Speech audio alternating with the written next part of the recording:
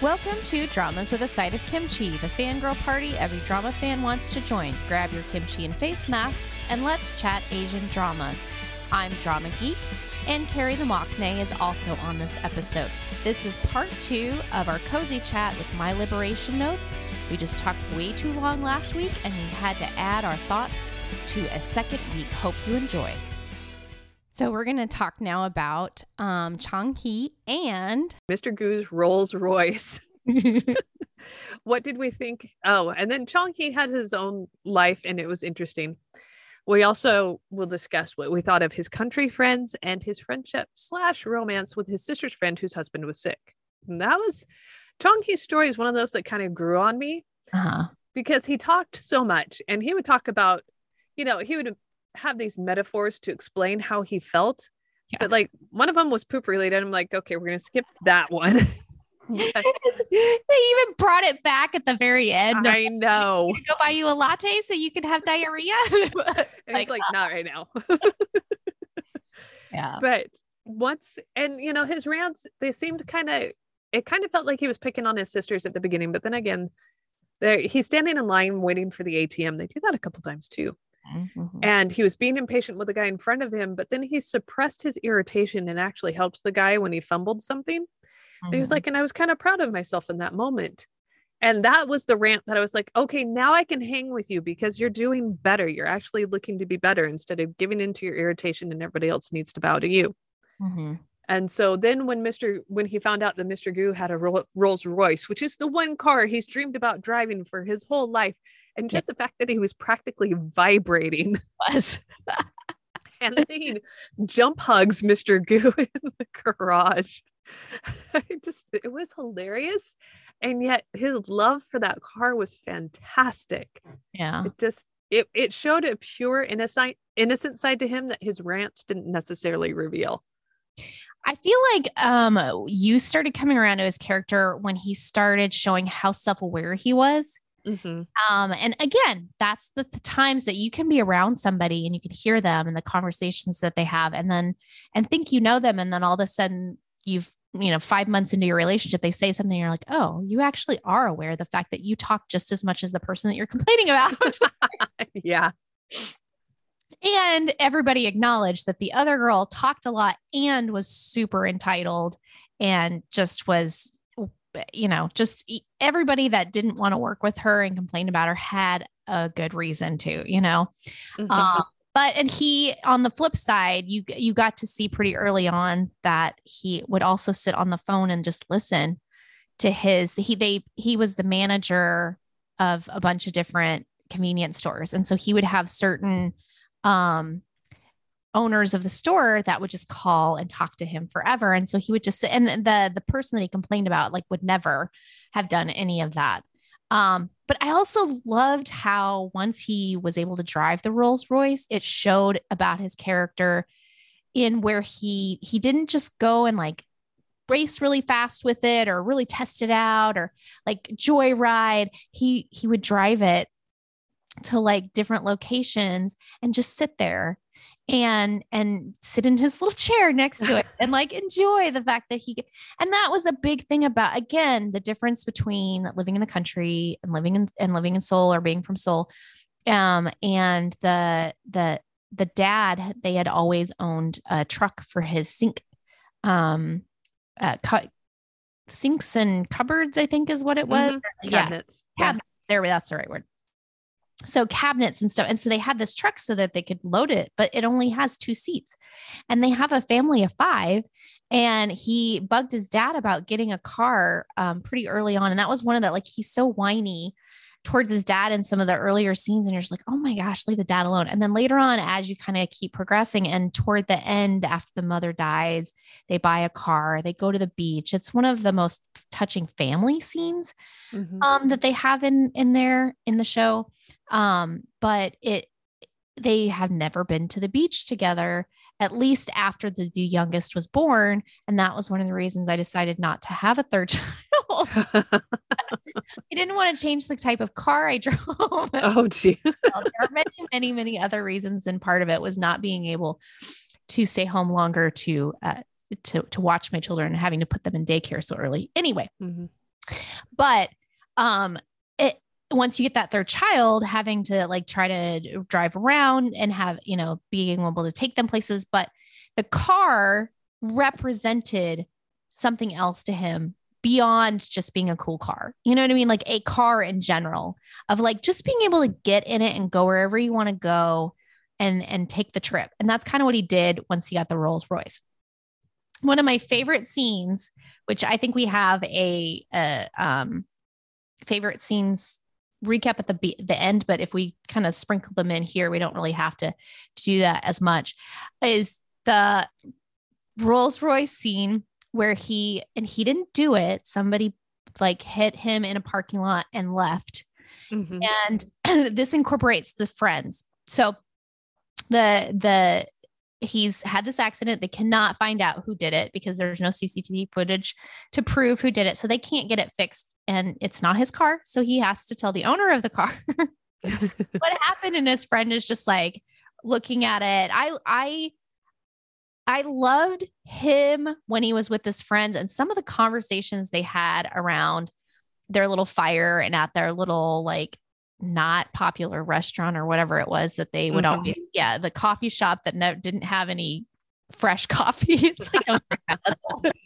But their relationship, some of their conversations and stuff were some of the most revealing about his character. So I really liked his friends. And so the friend is like, you're just going to have to tell him. You have to tell him. You have to show him. So he stays by the car. The brother goes, Chung-hee goes back and brings Mr. Gu to and show him what happened to the car. And it's just the best. One of the most hilarious scenes is he's just standing there staring at him for the longest time. And then all of a sudden there's a switch in his eyes. And then Chung-hee starts taking off running. And he's like, oh no, he's going to beat me up. I mean, they kind of have an idea of why Mr. Gu, who's living out in the country right now, has this Rolls Royce where he might have gotten his money. So I'm sure there are plenty of things running through his head of like, oh my gosh, he's gonna beat me up like a gangster would beat me up or whatever. He's just running. And they show them running for so long. And the friend riding on his little scooter, giving them water. A marathon. And they're all just running. And it's just, oh my gosh, it is so hilarious. One of my favorite scenes, but it also ends up leading to one of the most contemplative, thought-provoking scenes of them both getting on the train and heading to Seoul and taking different paths once they get there. So we'll get to some of that stuff later, but like, his friendships with those guys, they kept coming back to it. And one of the last scenes where all the siblings come back and the friend is having his little elementary school troops behind him, and he tells them to welcome them and then turn around and head off. Like, oh my gosh, that was like, I was a little bit teared up because again, they all move away and he's still there with, doing his country high school. It was a high school or I think probably middle school or elementary, whatever. I don't even know what kind of teacher he was. He was something. Was it sports? Sports. Yeah. Something with sports. So yeah, his friends brought in, they were also could have been viewed as annoying. And some of them were a little bit in the beginning and at times, but they were a very grounding, had a very grounding effect for him.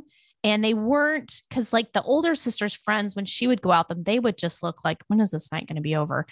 Whereas his friends, when he would go back and they would all sit and talk and everything, they all equally enjoyed each other's company. And it was just very fun camaraderie between all of them. Oh, 100%. They were his support. And like they connected really well. They'd known each other for all of their lives and they connected and they understood him. Like he expressed himself to anyone and everyone who would listen, but they would respond in kind. Like they would go with him on whatever little mental journey he was going on. Yeah. Yeah. And oh my gosh, that chase with Mr. Gu cracked me up so much. I remember a scene because he went on some tangent and it was very philosophical, but it was also odd. But I can't remember what it was about. His friends were just like, okay, I'm going with you there. It was when he was explaining to them about being in line at the teller, I think. Oh, that one. The whole, like he was telling them about that, or maybe it was when he was talking about the car and his feelings, but I don't know. It was one of those. It was a deep by the time you got to the end, you were like, okay, they went on that journey with you and only they could have gone on that journey. Right. You needed a serious foundation for that one. But like it made sense, but I can't even remember exactly what it was about now, but he was using metaphors and all sorts of stuff. And then when he got to the end, you were like, okay, I get it. I get what you're saying. Mm-hmm.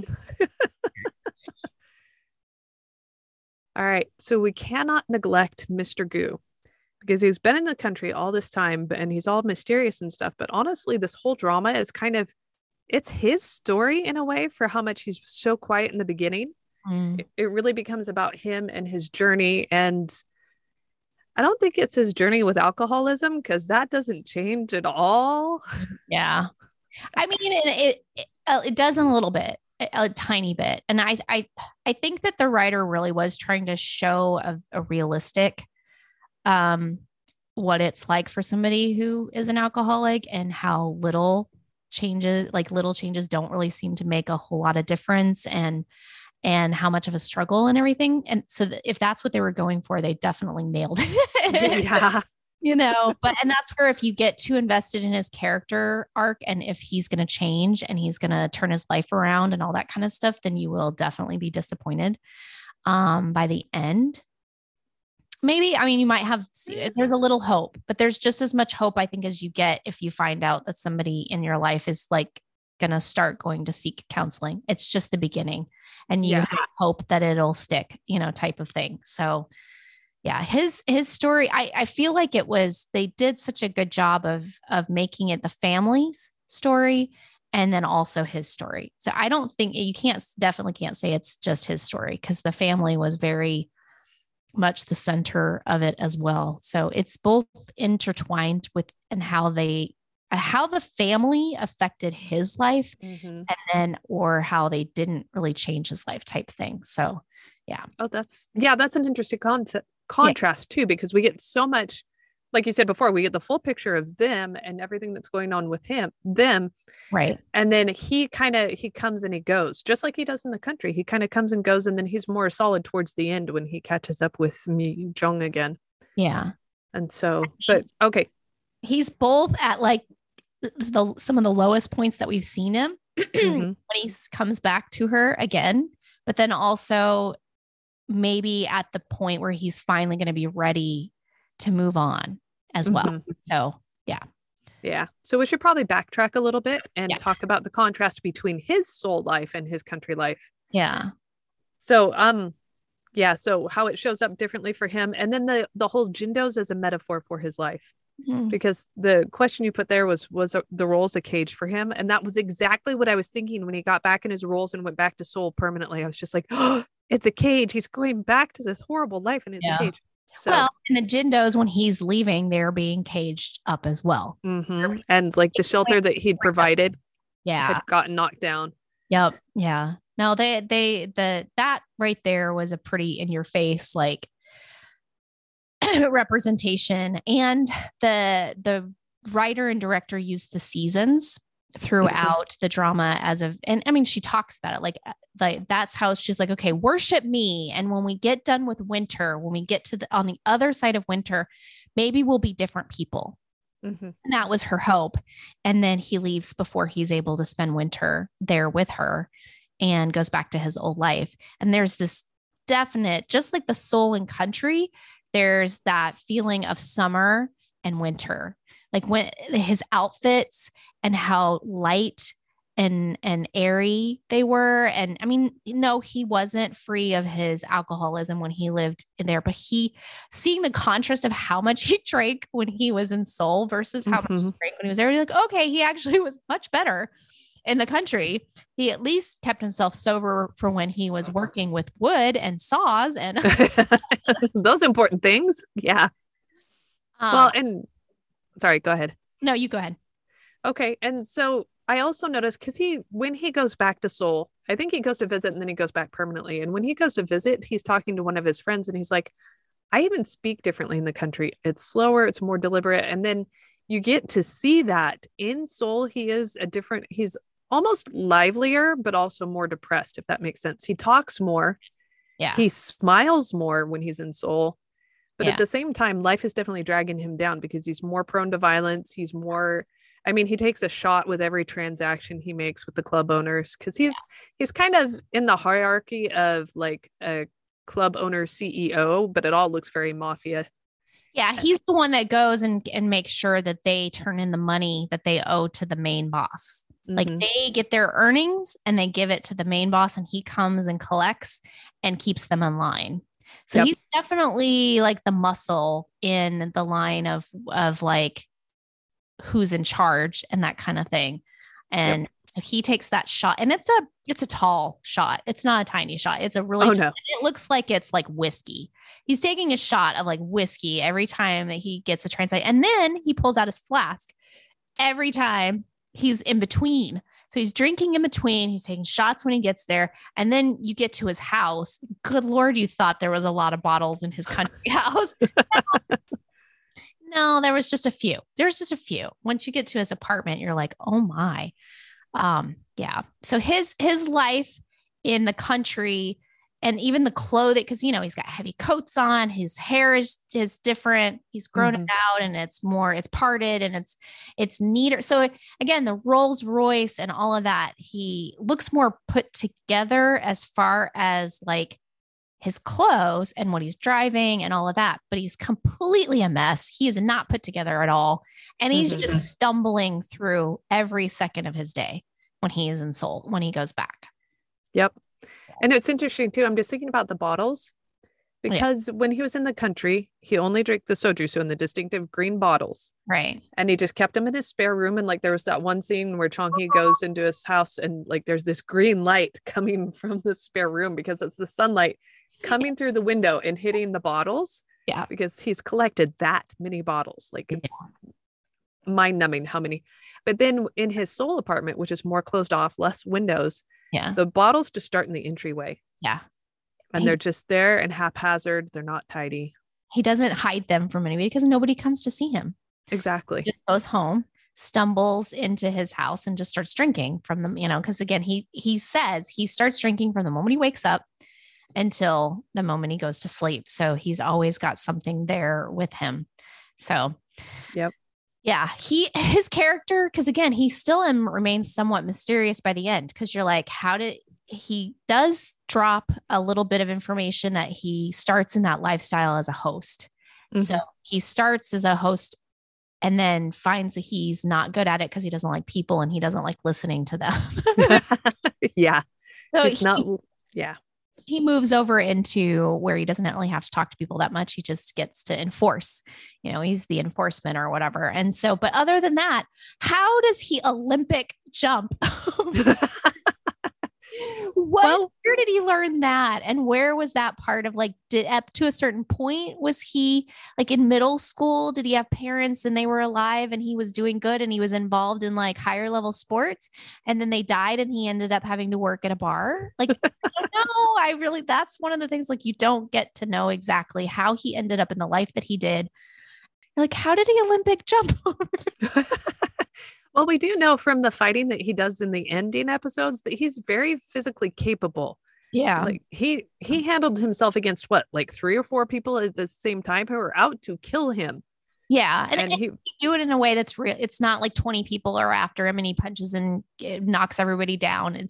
It's more just realistic of like, he's a good fighter, but then when you put a bunch of people against him, he's not going to walk away without some cuts and bruises and all of that. But what impressed me was, if he's capable of that, and he was very aware of his surroundings while he was fighting. And going back to that long jump scene in the beginning, it makes sense that he's probably capable of that, because you guaranteed he's either chased someone or run from someone more than once in his Seoul life. And so he can judge distances in jumping like that, because how many times have we seen people running rooftops in Seoul? I was going to say, maybe he had to jump a rooftop and that's where he got the skill. That's when he knew he could do it. Maybe. He was so sure of himself, and the way he was planting his feet, it really looked like an athlete versus somebody who's just street smart and knew that he could jump over a building. I don't know. Maybe both. We'll never know. Exactly. So did the mom's death surprise us? And what are our feelings on how her death changed each of the characters' current situation? The way the story was told about the mom's death was actually pretty brilliant. Because Goo goes back after he's been sloshing his way through life for the last couple of months. I mean, they do enough of the scenes from his point of view where it's all the camera's unsteady and all of that. Even during the fight scenes, they show how pretty much out of it he was. But so he misses her. He's lonely. He misses her. And it's been a couple of years because they show her in 2018, 2019, like there's a Happy New Year something, and then it jumps to 2022.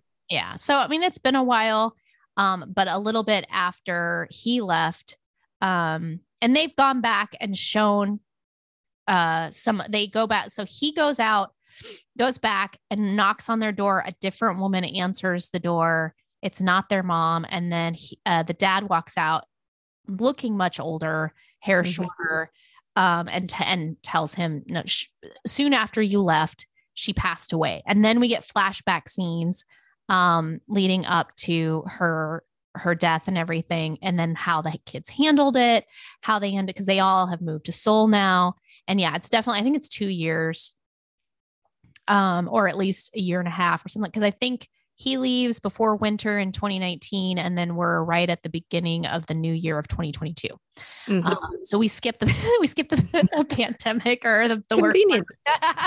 Conveniently, we skip the worst part of that. But, so yeah, the mom, I didn't expect it. It did not seem like the kind of story that's what we were telling and where we were headed. But then it also made sense in how it changed each of the characters' situation and like how they responded and reacted to it.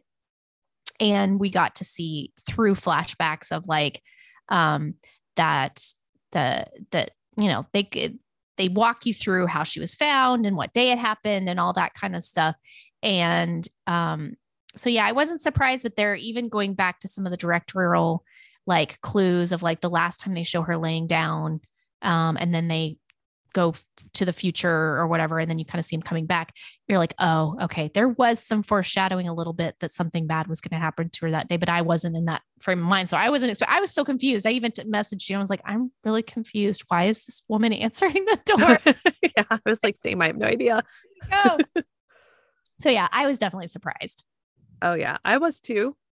And like she kept complaining about being overworked and all she does is cook all day, and that probably actually should have been a hint. Yeah. Because didn't she die of a heart attack? They just say she died in her sleep. Yeah. And they actually said that other members of her family had died that way. So right. I don't know exactly what, they didn't pinpoint exactly what caused it. They just said she died in her sleep. So yeah. And so it just obviously caught her by surprise and everyone else. Yeah. And it just like kind of leading up to it. Now that I think back on it, I see the hints, but in the moment, yeah, it was a definite surprise. But I feel like her death kind of released them in a way. Yeah. Even though she wasn't necessarily the one advocating for the kids to come out to the country, like it felt like she was the more liberal parent when it came to that kind of thing.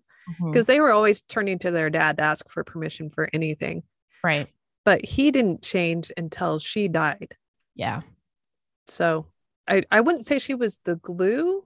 It was just that she wanted her children with her. And so I think in a way I don't know. I don't want to say her love was holding them back. It's just that they didn't see life outside of what their current situation. Right. With her around. And she wasn't necessarily pushing them.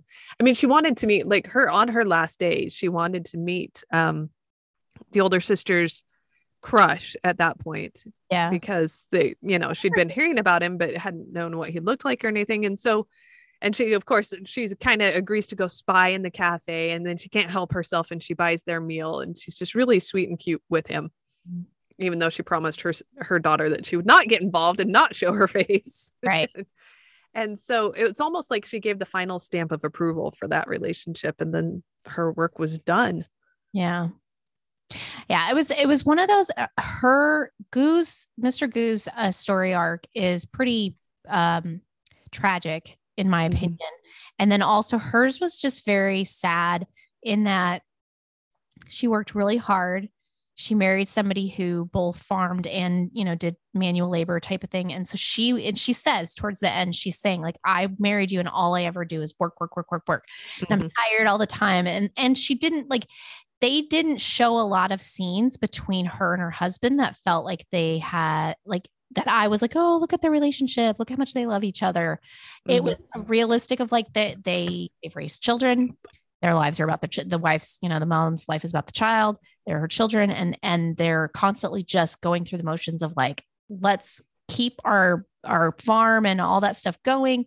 And of course they've talked so many, they talk a lot about like part of the families downfall isn't the right word, but some of the trajectory of their family and maybe some of where the happiness kind of was seeped out was the dad loaned money to his sister to rescue her from something and cause them to just not have a lot of extra money. And that's probably where a lot of the kids like feeling responsible for staying there, helping them survive, in contributing their money and their efforts into, because the two of them just doing all the farm work by themselves would have been pretty hard, and they eventually sell it off, but because they just can't do it anymore. But that's, I think, part of the responsibility that the kids felt towards their parents of why they stayed and everything. And that once she passed away, then the farm is sold off. The dad's,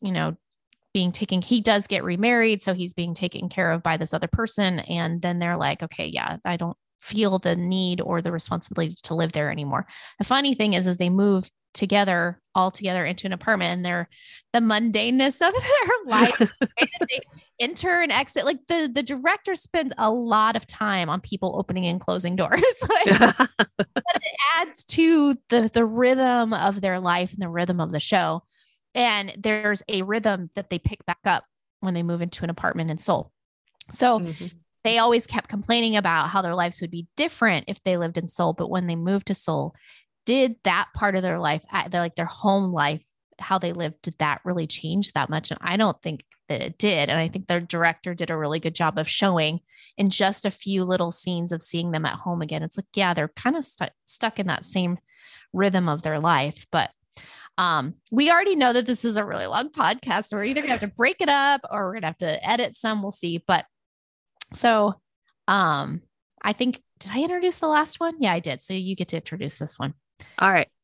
And I did just want to add that with them living together, they kind of fell into the roles they had because that's what they'd always done. And I can understand that, because if you know what to do, if you know what to expect and what to do, it's easy to keep that role going, even in a new situation. Like it brings a sort of comfort. And so I wonder if it's a comfortable way for them to be, after their passing of their mom.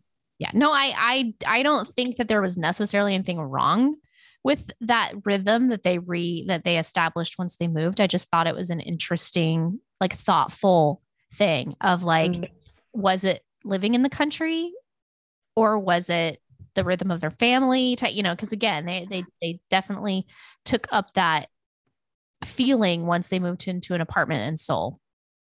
So yes, the country never quite leaves them. Yeah. Because what does that kid say at the end of the series? You have to be 3 generations before you're considered from Seoul. Exactly. Yeah. And they brought the country with them. Yeah. Anyway. All right. So Mi Jong, the youngest, says she lives her life trying to find 5 minutes of happiness every day. And that's how she survives. And do we think that's enough in life? And it was interesting the way she put it, because it's like, if I hold a door for a child, that's 5 seconds. If I appreciate the sun on my face, that's another 7 seconds, that kind of thing.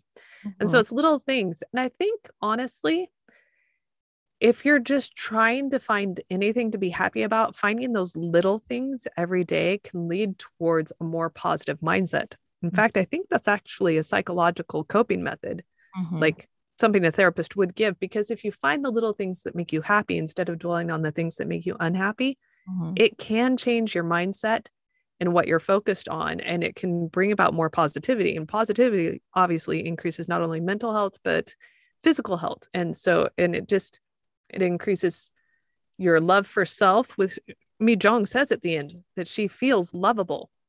And I think just her trend towards positivity and towards finding those 5 minutes of happiness in those little seconds by seconds transactions in a way changed her. Yeah.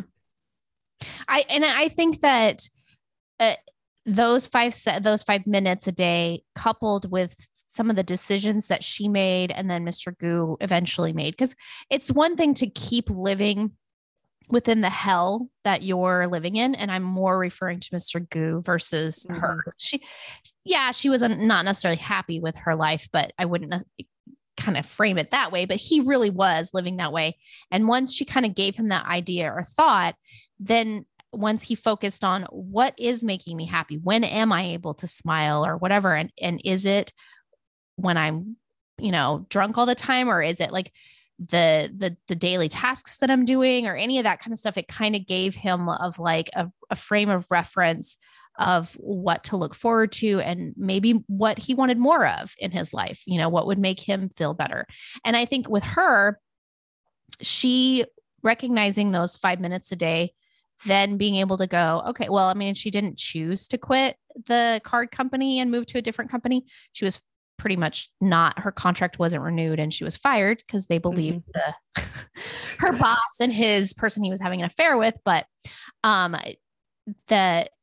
she was able to then get more joy out of life and extend those 5 minutes. Like, I feel like you could tell when she went to lunch with her coworkers, or when she was sitting at her desk, or, in the different times that we saw her, she didn't just have 5 minutes a day of happiness by the time we see her at the end.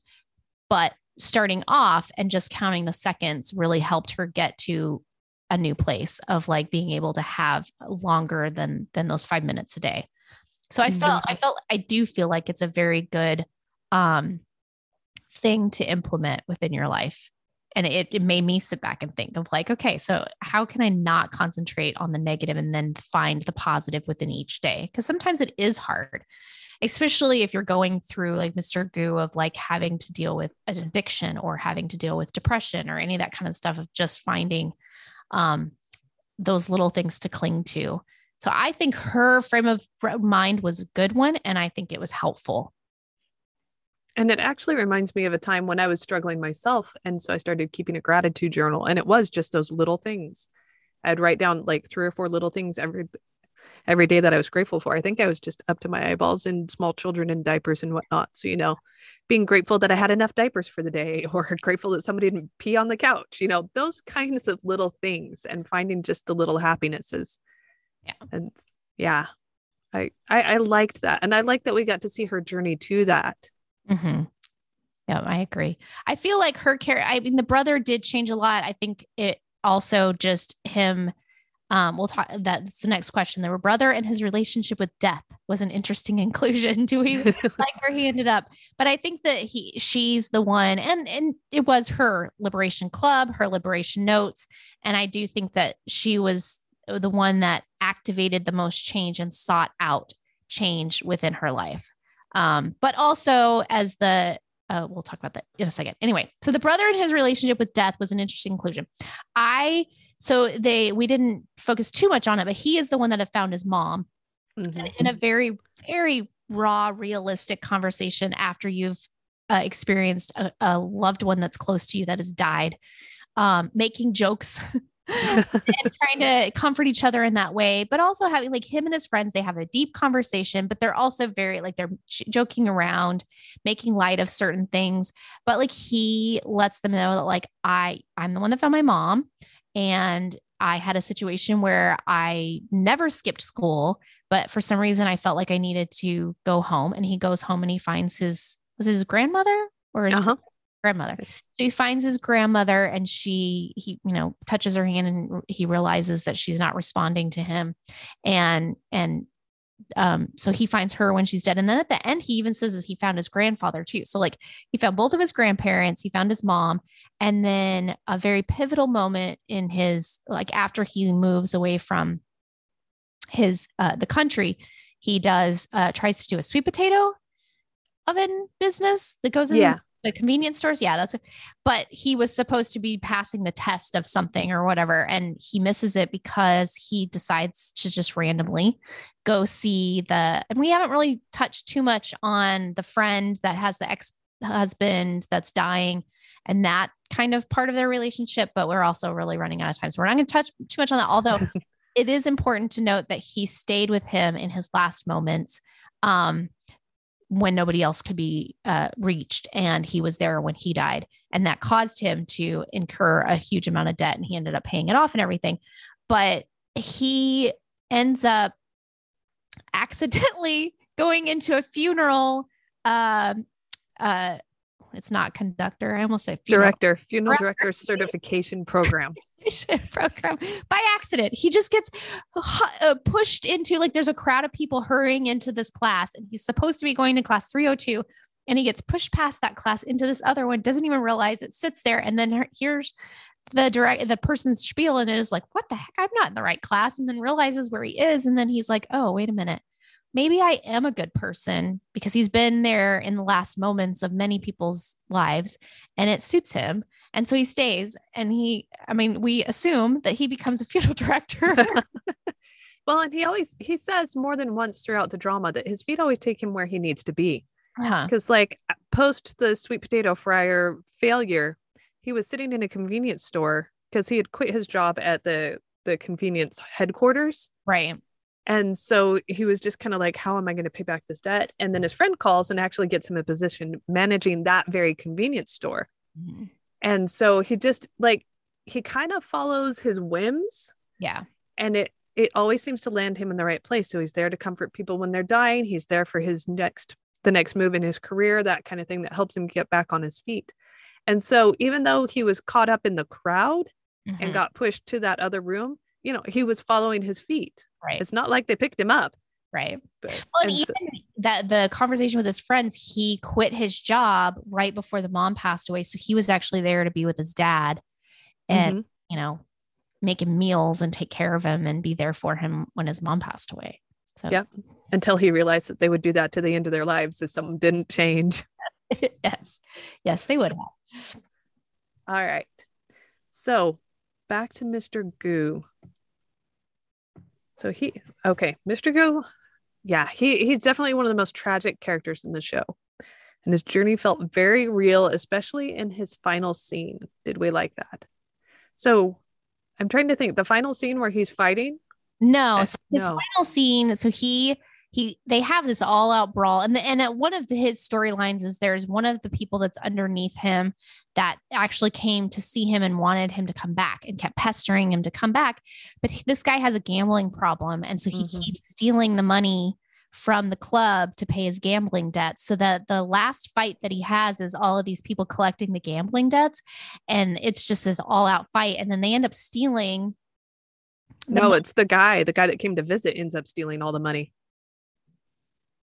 So that I'm not the guy that had the debt, but the guy that they were collecting. Wasn't he the one that ran off with it? It was the guy who had the debt, who took the money from the club and the money that Mr. Gu was transporting, took it all. So he ran off with the money, and he ends up trying to call him. The voicemail, he's turned off his phone, or he's disconnected his number, and he just kind of tells him, "You're one of the people that will show up to me now." And because he's one of the reasons he drinks first thing in the morning is because all the people he's ever wronged kind of haunt him, and mm-hmm. you're going to be one of the people that haunt me, but we're good, and you can come back to me whenever you want or whatever. And then he takes his money. He's got tons and tons of money in his apartment. He takes his money and he leaves. He goes and buys himself some whiskey. I'm pretty sure it's whiskey, mm-hmm. Or a Burgundy. I'm not an expert on alcohol, but it was either that or it's a brandy because it's a darker liquid. Anyway, so he does that. He finds he accidentally dumps a 500 won coin out of his pocket. It rolls, lands in on the grate, and he picks that up because it doesn't fall through. He picks it up, and there's this whole you'd have to watch this whole analogy with the brother, and that we're all one, we're all like a coin, mm-hmm. coin, and that we build up to make a mountain. And the brother thinks, oh no, I wasn't the coin, and I'm the mountain, I'm not the coin. So is he picking himself up from the ground? So he leaves the bottle of alcohol with somebody who's sitting on the side of the road, a homeless person, and he walks off. He's got his bag of money. So again, his ending scene is could stand for a lot of things. And a lot of people are probably going to be like, I don't like open ending like that. I wanted to know exactly what happened to him. But I feel like for all of the characters, and especially for him, it's hard to know what's going to happen, whether even if he went at the end, you see him go check himself into a facility, he gets sober, and then you see him happy with her at the very last scene. You still don't know what could happen in the future. So it's a little glimpse of like him making a decision, that first step of like, again, I'm going to try to turn away from that. And then I'm not sure what he's going to do with the money. Is he going to pay off the debt to the main boss so that he's not on the hook for that and then walk away from any money he has in his life? Or is he stealing all the money and running off in the country? We don't know, but we do know he is making another change in his life, and he's moving in the direction away from where he's been for the last several years and the choices that he's made. At least that's the final scene you see him in. He's smiling. He's got the bag of money. He does not have the alcohol. He's got his coin and he's walking away. And then you see her smiling too, almost as if he's heading to her. But again, it is interpretation of what does his life have in his life after that. We don't know, but. Right. And that's actually a hopeful way of looking at that, because I definitely thought he was taking the money to go pay off the big boss. Yeah. Making up, because ultimately I guess he was responsible. And so it was going to come from him. And his big boss was interesting, because he was like, yeah, you're going to have to cut your little friend off if this continues to be a problem. Right. But then the boss was like, okay, I can tell alcohol is a problem for you. Right. Have you gotten therapy? I'm right. like, what big mafia boss says to their underling, hey, have you been getting therapy? Especially in a Korean drama. And I loved that. Yeah. But I love that you picked up on that, because I missed it, that he picked up that 500 won coin and it was a representation of that metaphor. Right. And he is one of the mountain, but at the same time, that doesn't make him any less, because he still belongs in the mountain. Yeah. Yeah. So again, I see it as that he's picking himself up off the ground and putting down the alcohol, and he's then moving forward with his life, and he's leaving behind. Again, I feel like he's not running off with the money. He's going off to pay the boss so that they're all clean and cut, and then walking away from it. Mm-hmm. I would love for him to walk away from it, because obviously that life was miserable for him, and it wasn't going to go anywhere good in the future. It would just be more of the same, just like the siblings experienced out in the country. Yeah. Yep. Yeah. All right. So the liberation note meeting toward the end, discuss. That's all I put. I feel like it had to be included, because one of the most pivotal scenes in the drama, and somebody listening who hasn't watched it is like, this is a pivotal scene. But one of the most pivotal scenes in the drama is when the director of clubs at her work asks to join the club. So she's the one that's been pushing. That's her job, to make them see that they need to be a part of a club. And then she's like, I would like to join your liberation club, because I need to be liberated from having to make people join clubs. Like, there's more to it than that.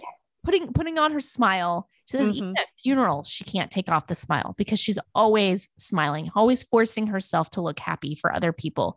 And even at funerals, and they even show later on, they show a scene of Mr. Gu at a funeral, and he is laughing and joking around. And it's kind of an interesting comparison of like inappropriate, but lots of people do it. Like it's hard to go to those types of things. But so her inclusion it was just such a like, oh my gosh, this is so amazing. And like her learning the rules, and she's like, oh, that's actually very liberating. Haha. I use that. But that her not having to comfort people, and and people not being able to give her advice or anything. It was very, it was something that she was like, I can really do this. I can actually be a part of this and not have it be a burden, or feel like I'm having to put on a show. And so her inclusion in it was a really pivotal moment for them and the club and everything. But then when we come back around to the last meeting that they show, because they do decide to keep doing them, which again kind of lends to the like, we only get to see a slice of their life. We don't get to see the conclusion or any of that. We just kind of get to see a part of it, of that they realize in this meeting that have they really made a lot of changes? Have they really been liberated? Are they still kind of in the same place? And I feel like a lot of the scenes that you come back to once the kids move to Seoul kind of reiterate some of that. And then there's also those just tiny little scenes of like the brother riding his bike and going through Seoul and being able to commute to his work and not have to be on a train for an hour and a half. And he gets to ride his bike, little scenes like that. They make changes, but then in some ways, they're still kind of stuck, especially like the single dad. And like, has he really been liberated from all of that? And they come back to the conclusion of like, the main point was to address and really say, what is my problem? What am I here for? Why am I here? And then realizing that that's just something you're gonna have to keep working on for the rest of your life. That it's not, oh, I'm going to join a club and everything's going to be okay. I'm going to start writing in a notebook and it's all going to be solved.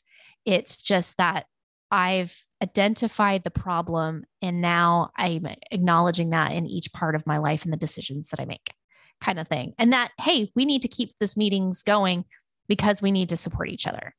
And that's kind of like where the last meeting left it for them. Well, and it was kind of fascinating too, because at that point, Mi Jong has moved on to a completely different company. Right. But this club had an effect that probably corporate was kind of halfway hoping would happen, but happened organically for them because they actually stayed together. Right. And they became each other's support. And so, and I was kind of watching their faces, and like the almost nameless guy who brought them together with the glasses. Yeah.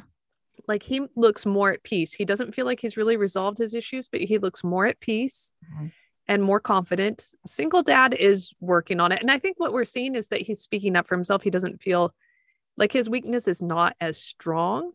And that's an odd way to put it, but it's just like he's starting to talk things through with older sister instead of just kind of let things happen. Right.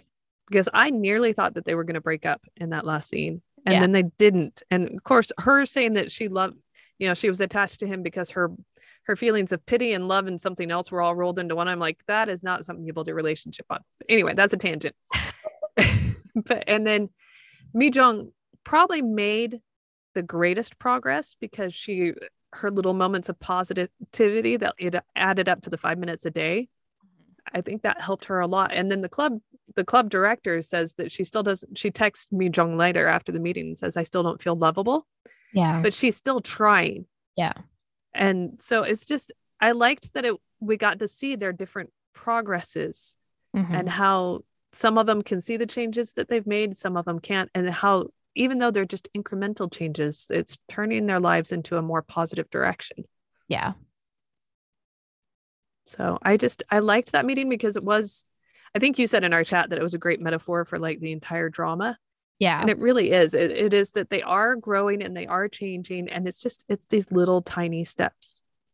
That and I think this thought, and then what are we thinking of the ending, and then just our what would we recommend might be a good way to end it. But I think one of the liberation notes, and then just a lot of the different scenes really kind of reminded people sometimes you just have to love somebody where they're at. And there were a lot of characters that it just kept coming back to, like, you have to, like, Mi Jong probably should have ran for cover and like ran as far away from Mr. Gu as possible in a lot of situations where I'm just like, oh honey, why are you seeing he's in the depths of despair, and why are you trying to have a relationship with him? But that's the thing, is she wasn't necessarily trying to have a conventional relationship with him. She just saw him where he was, knew as much as he had let her know. I mean, she didn't even know his name until like, episode 15. But she just saw him where he was and just kind of loved him for who he was and didn't expect a functional relationship at that moment. Like, she wasn't all in and trying to like move in with them and like marry him, or she just saw him when she saw him and didn't abandon him once he reached out back to her, kind of thing. And even the brother and the friend and some of his relationships, he just they loved him where he was at, and he loved them where they were at, and just parted ways when they needed to part ways, type of thing. And even the oldest sisters, the way that when she was talking about the rose and not having the stem and just kind of looking at the relationship for what it was, both of them were just kind of loving each other the best way they could at this point in time. Will they last? Is that enough for a relationship? I mean, some relationships, that's all they get. So, I don't know, but I think that ran through a lot of it, of like, not necessarily trying to change people, but also just loving them where they're at and being there for them. Mm-hmm. Yeah, I think that was the whole thing, and kind of how having a person in your life can change you. Yeah. That going it alone, I mean, they felt alone, but it feels like every time they had a person in their life, it made things, even Chong Hee, I'm trying to think, well, okay, his person was really kind of the Rolls Royce. But also in the later episodes, he talks to Mr. Gu in his mind and he calls him Hyung. Yeah. And so even though Mr. Gu isn't there, he still has someone to talk to, and it changed his trajectory. Yeah. Because there's a point where I think he's sitting looking out over Seoul after everything has kind of imploded. And he's like, I'm going to keep trying. I'm going to keep trying to do better. And I think that having people in our lives can help, but also it showed in, I think, each of them but those people can't do the work for you. And that each person, each sibling or whoever they were focusing on, they had to make the changes themselves. And I don't want to the relationship that Mi Jung had with Mr. Gu and the way that they portrayed like alcoholism and how he was going to heal from that, all that stuff. I'm not going to comment on whether I think it was a healthy portrayal or any of that. I just think, again, it was just a portrayal of what, because she can't save him. She can't be his counselor. She can't, you cannot save somebody in that situation, and you cannot be their only life raft type thing. And that's where, again, like I say, she wasn't trying to be his full partner or any of that kind of stuff. So I think that she was helping him, but in a way that was healthy for herself. I think there's probably better ways to do and help him. Yeah, probably. But we're just looking at what they showed and appreciating kind of the story that was told with each of them. Yeah. And I think that's kind of too, this is, whether it feels like it or not, from the description, it is a very slice of life. Mm-hmm. And we're all on journeys. I mean, slice of life does not mean that things stay the same. We're all on journeys. And so it's just seeing the progression from where they started to where they ended. And even for him, like, he could not handle a relationship with commitment, and she didn't offer it. And I guess in her own way, that was a way of worshiping him, mm-hmm. was just meeting him where he was rather than demanding more. Right. And she was the exact right person to do that for him. Yeah. All right. So would we recommend? And this is one of those things where, yes, I would 100% recommend it if this is the kind of drama that you like. Yeah. Do not come to me for a rom-com and think this is going to be something that you love, because it is not. Right. Yeah.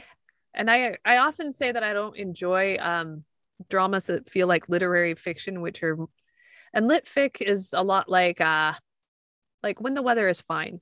Yeah. That's very lit fic. It's focused not only on the characters, but on kind of tragic things and people, oftentimes people just being horrible and getting their comeuppance, whereas this one was more uplifting because there was growth, there was change, and there was this self-awareness that made these characters much more palatable for the most part, mm-hmm. than the ones that I find in the lit fic that I'm thinking of. Mm-hmm. And so I recommend it to people who enjoy slow character-driven dramas, who are looking to be very thoughtful in their own lives, and who are not looking for a binge watch, as we have said. That, and not looking for a bookend, because again, that's the biggest thing. And we were both prepared for it. We both kind of finished it up. It finished airing yesterday, and I watched most of 16 last night, but then finished the last 30 minutes today. And so I've only had a little bit of time to kind of think about it, but like, I was expecting it to end in a way that it was like, there's no bows, and even like a sense of hope and happiness. It was there, but it wasn't like really driven in and, I think it would have felt fake to me, mm-hmm. if it would have all been like everybody was happy and they, loved all their jobs, and they loved going to, traveling to see their dad all the time. And they loved the new mom. And like, there could have definitely been a lot of those things that would have made it feel hopeful and happy and made it being like, oh, this was a healing drama. And I don't even think it was a healing drama either. Like it's not one of those. But I mean, even the last couple of scenes, I was still like in agony for some of the characters, but then again, it finished. And there is a sense of hope. It is very open ending for interpretation to a lot of it. Again, where in the romance, like if you're looking for a show about romance, none of the main characters' romances give a really satisfying conclusion to them. They're just there together for now. They're together in that, they're going to see each other again, or that, that they're going to keep trying, or, whatever. But there's definitely no concrete ending to any of the relationships. But again, it's slice of life. And if you look at life, like we're all just keep moving through it. And so things will change, and that's where it's at. Could there be another season? Probably not, because I don't think this writer is that kind of writer. But you would just, again, get to go in agony through more relationships. Maybe. Well, and I think it would 50, Yeah. And I think it would dilute the impact of the story to have a second season. So yeah, no, I would definitely recommend this, as long as it's a slice of life that leaves you contemplating, thinking, and maybe being a little bit like, oh, okay, do I need to be liberated from anything? Would this whole concept of a couple minutes a day help me? Or you might end it and just be like, okay, that was a satisfying drama. But I do think that if you are good with this kind of drama, you're going to end up really sitting in the space of what the story that they're telling is, and enjoy it. So. And I think too that I don't know, if I was to put a label on it, I would say it's a reflective drama, something that really caused you to sit, like you said, sit in it and reflect on yourself as well as on the story. Yeah, no, I agree. All right. So thanks for joining us for this long podcast, this little tiny cozy chat. And we'd love to hear what your thoughts about this episode are. You can reach us on Twitter, on Facebook, or through our Patreon page. The links are in our show notes. We love blogging about Asian dramas, but behind the scenes, we have so much more to say in case this podcast was not a demonstration enough. And we love sharing it with you. Talking is so much faster than typing.